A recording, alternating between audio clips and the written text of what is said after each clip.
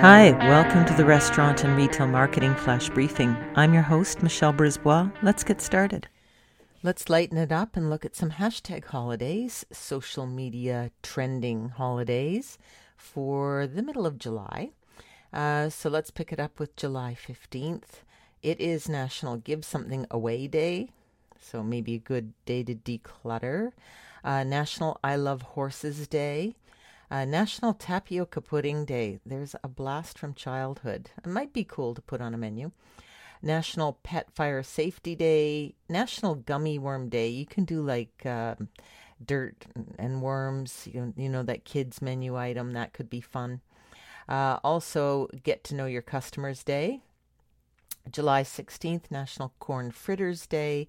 National Personal Chef's Day. So raffle off, maybe something, where your chef can, make a meal for a customer. Maybe you can get some email addresses out of that to build your database. July 17th, National Lottery Day, National Peach Ice Cream Day, National Tattoo Day, Wrong Way Corrigan Day, National Yellow Pig Day, World Emoji Day, National Strawberry Rhubarb Wine Day, and Toss Away the Could-Haves, Should-Haves Day. So that takes us through to July 17th. Have fun. Talk to you tomorrow. So come on, let's get out.